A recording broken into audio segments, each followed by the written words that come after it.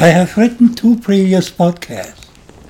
The first, Triangle, is in German, the second, Off-Label, in English.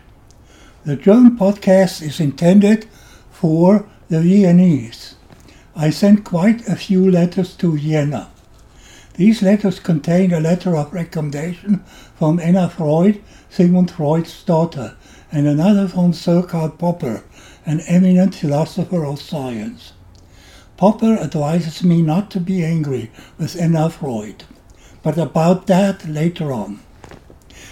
Both Anna Freud and Karl Popper are from Vienna. I had another 2 friends from there, Rudolf Carnap and Paul Feyerabend. All 4 of them were very helpful to me. Then there are quite a few people in Vienna who have my family name. I have absolutely no clue why these connections converge to Vienna. To Vienna. To my amazement, I also found out that the University of Vienna had part of my interaction with the logician Rudolf Carnap on file. I kept part of the letters from the above 4 people, but I routinely threw my contributions away.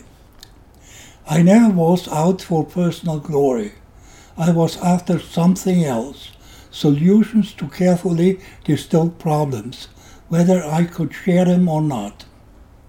The sharing part is not so easy.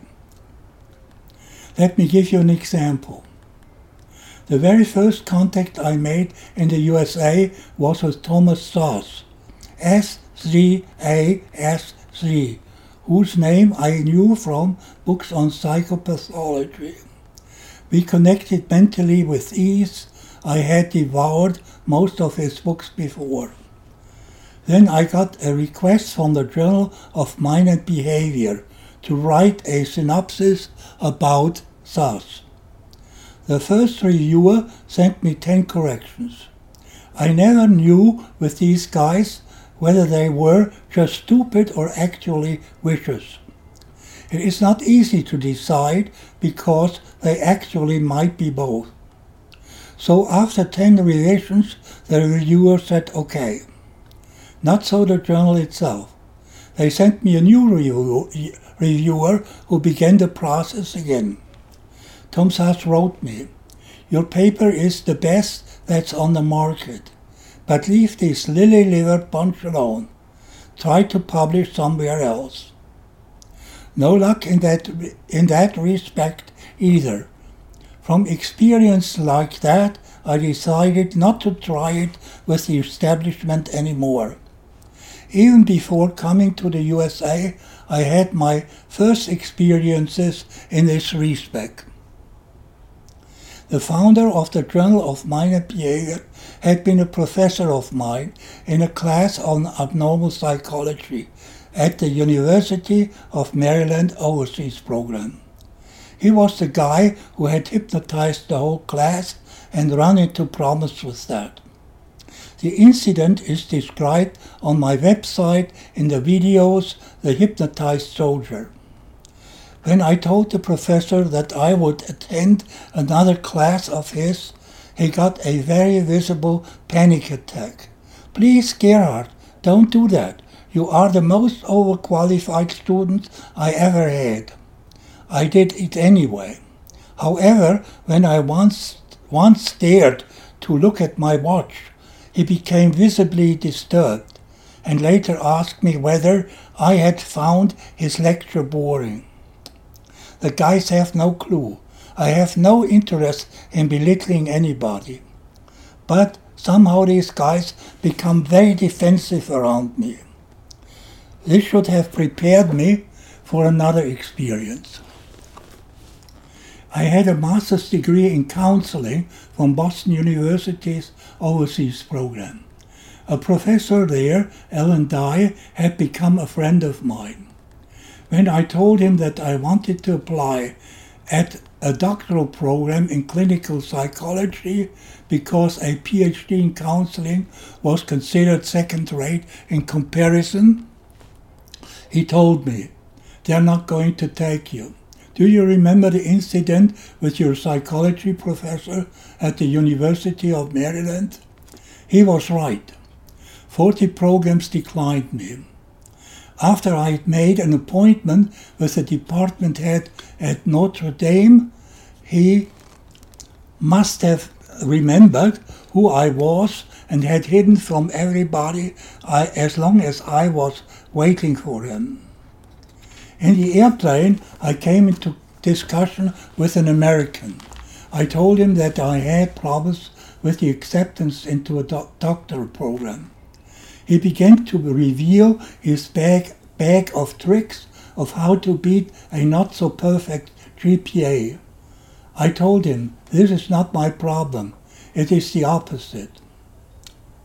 If you think that I'm complaining how badly I was treated, then you should consult the first episode of my podcast Off-Label. I'm actually glad that I got rejected by the establishment. However, Alan Dyer recommended me to his friend Nicholas Wack at the University of North Carolina in Greensboro, who greeted me with open arms. Even though he did not initially understand my dissertation idea, he revised his stance when the eminent scholar Michael Scriven intervened on my behalf. Now, here is something. Karl Popper and Paul Feyerabend had both died 2 years after I entered the doctoral program. I feared to have lost my support. Then a house burns down in California. Michael Scriven, a longtime colleague of Paul Feyerabend, is without a roof and comes to the department neighboring mine and saves my dissertation.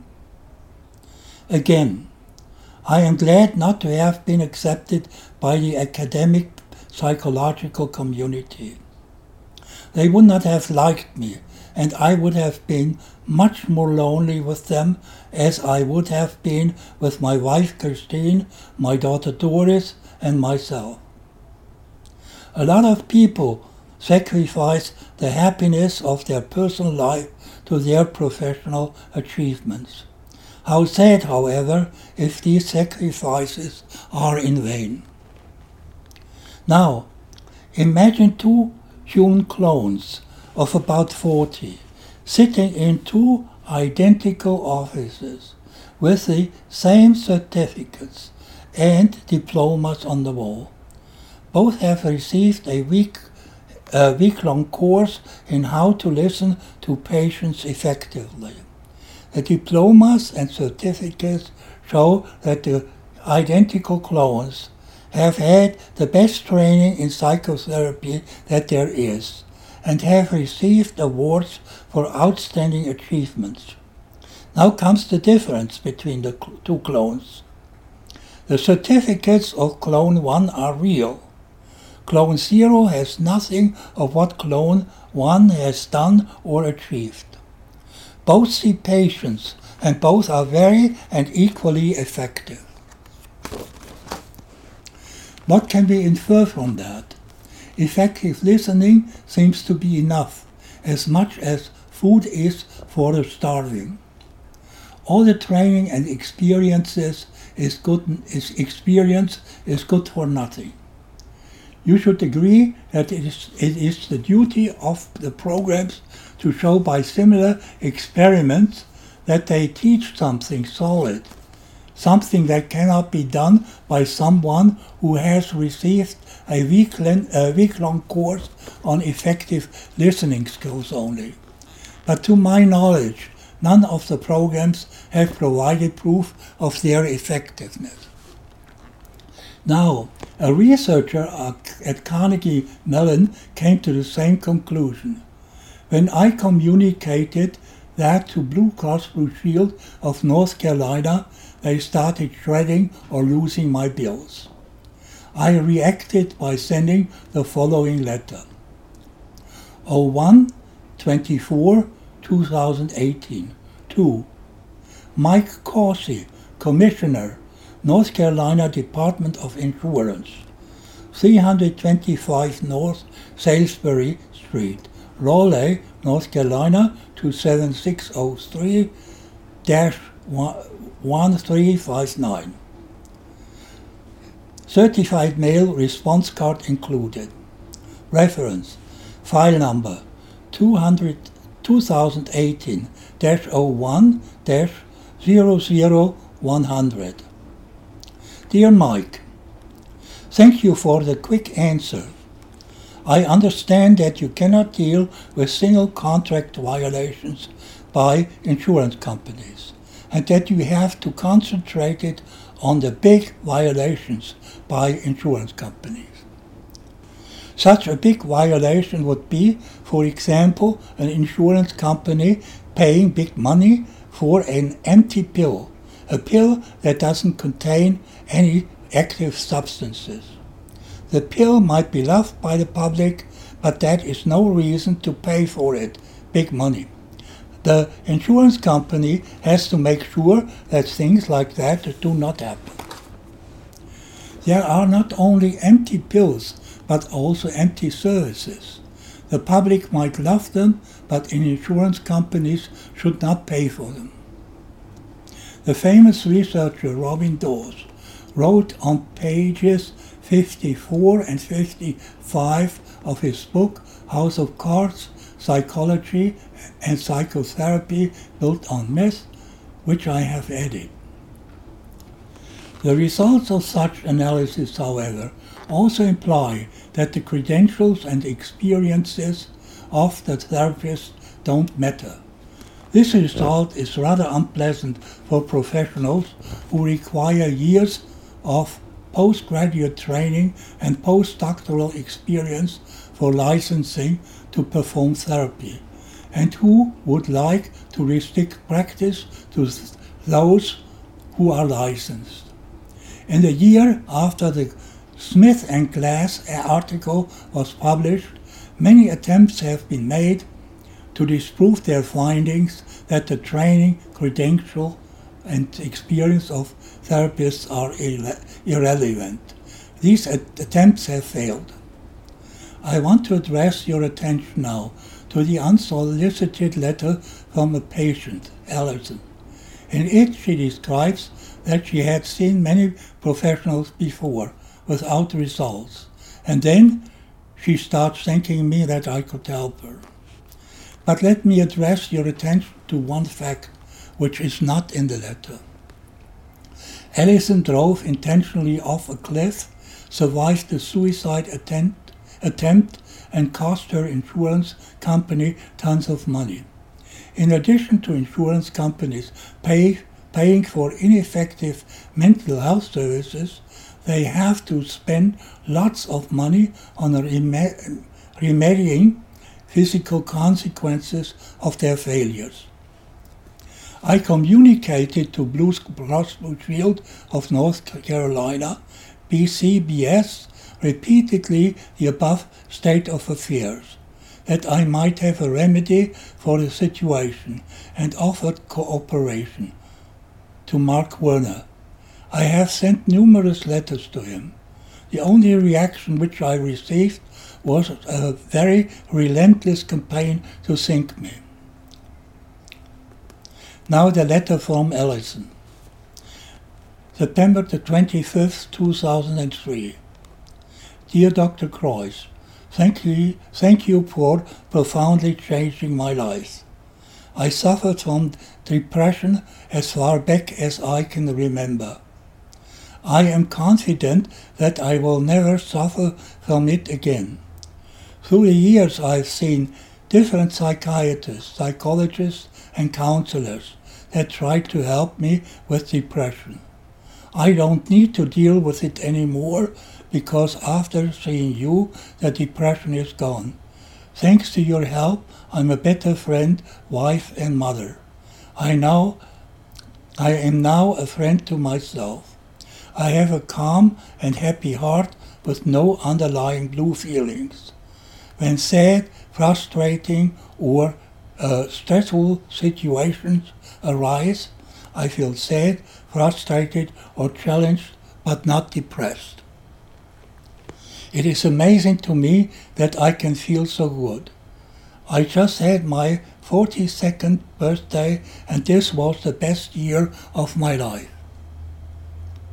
I always appreciated my family, friends, and truly important things in life. Now I can enjoy those things completely. Thank you for giving me the gift of a truly happy life. With sincere thanks and warm regards, Alison. Now Blue Cross Blue Shield reacted with panic. I got many calls, which I disregarded. I had to close my office anyway. I had become seriously sick with diabetes, a blood sugar level of 1600. Later on, extensive nerve damage with excruciating pain. And I had always wondered before how and when I would close my private practice. I'm slowly recovering though. Last year my wife Christine, of 55 years, died. Now my daughter Doris is afraid that I would be following her. Her anxiety is diminishing slowly. I'm making no indication so far that I intend to do that. I had a little stroke a few months ago, but got over that quickly. I tease Doris from time to time. I'm buying Elodie's, yours, and Griffin's presents already now. She, why do you do that? I, who knows whether I'm still alive at your birthdays? She gets panicky again. Are you sick and do not tell me? I, not that I know, I'm just reminding you. But thank you for the idea with the podcast. I would have gone into the great yonder without sharing anything. I had had enough of humankind. Most of them are just fucking idiots. Most of them are unhappy too. And they are too stupid to get the idea that the two things, stupidity and unhappiness, are the two faces of the same coin. That is my accusation. Humankind needs help in solving problems. Professionals should not engage in wasting tons of resources and time in silly self-serving schemes. If these schemes were actually really self-serving, that would be at least something good. Instead, these so-called professionals torture each other. They have no fun at all, no drive and enjoyment like the four friends of mine. They did not have easy lives. They had beautiful ones like I did. And I wish that you have them too. So, until next time, if I should make it. Gerhard.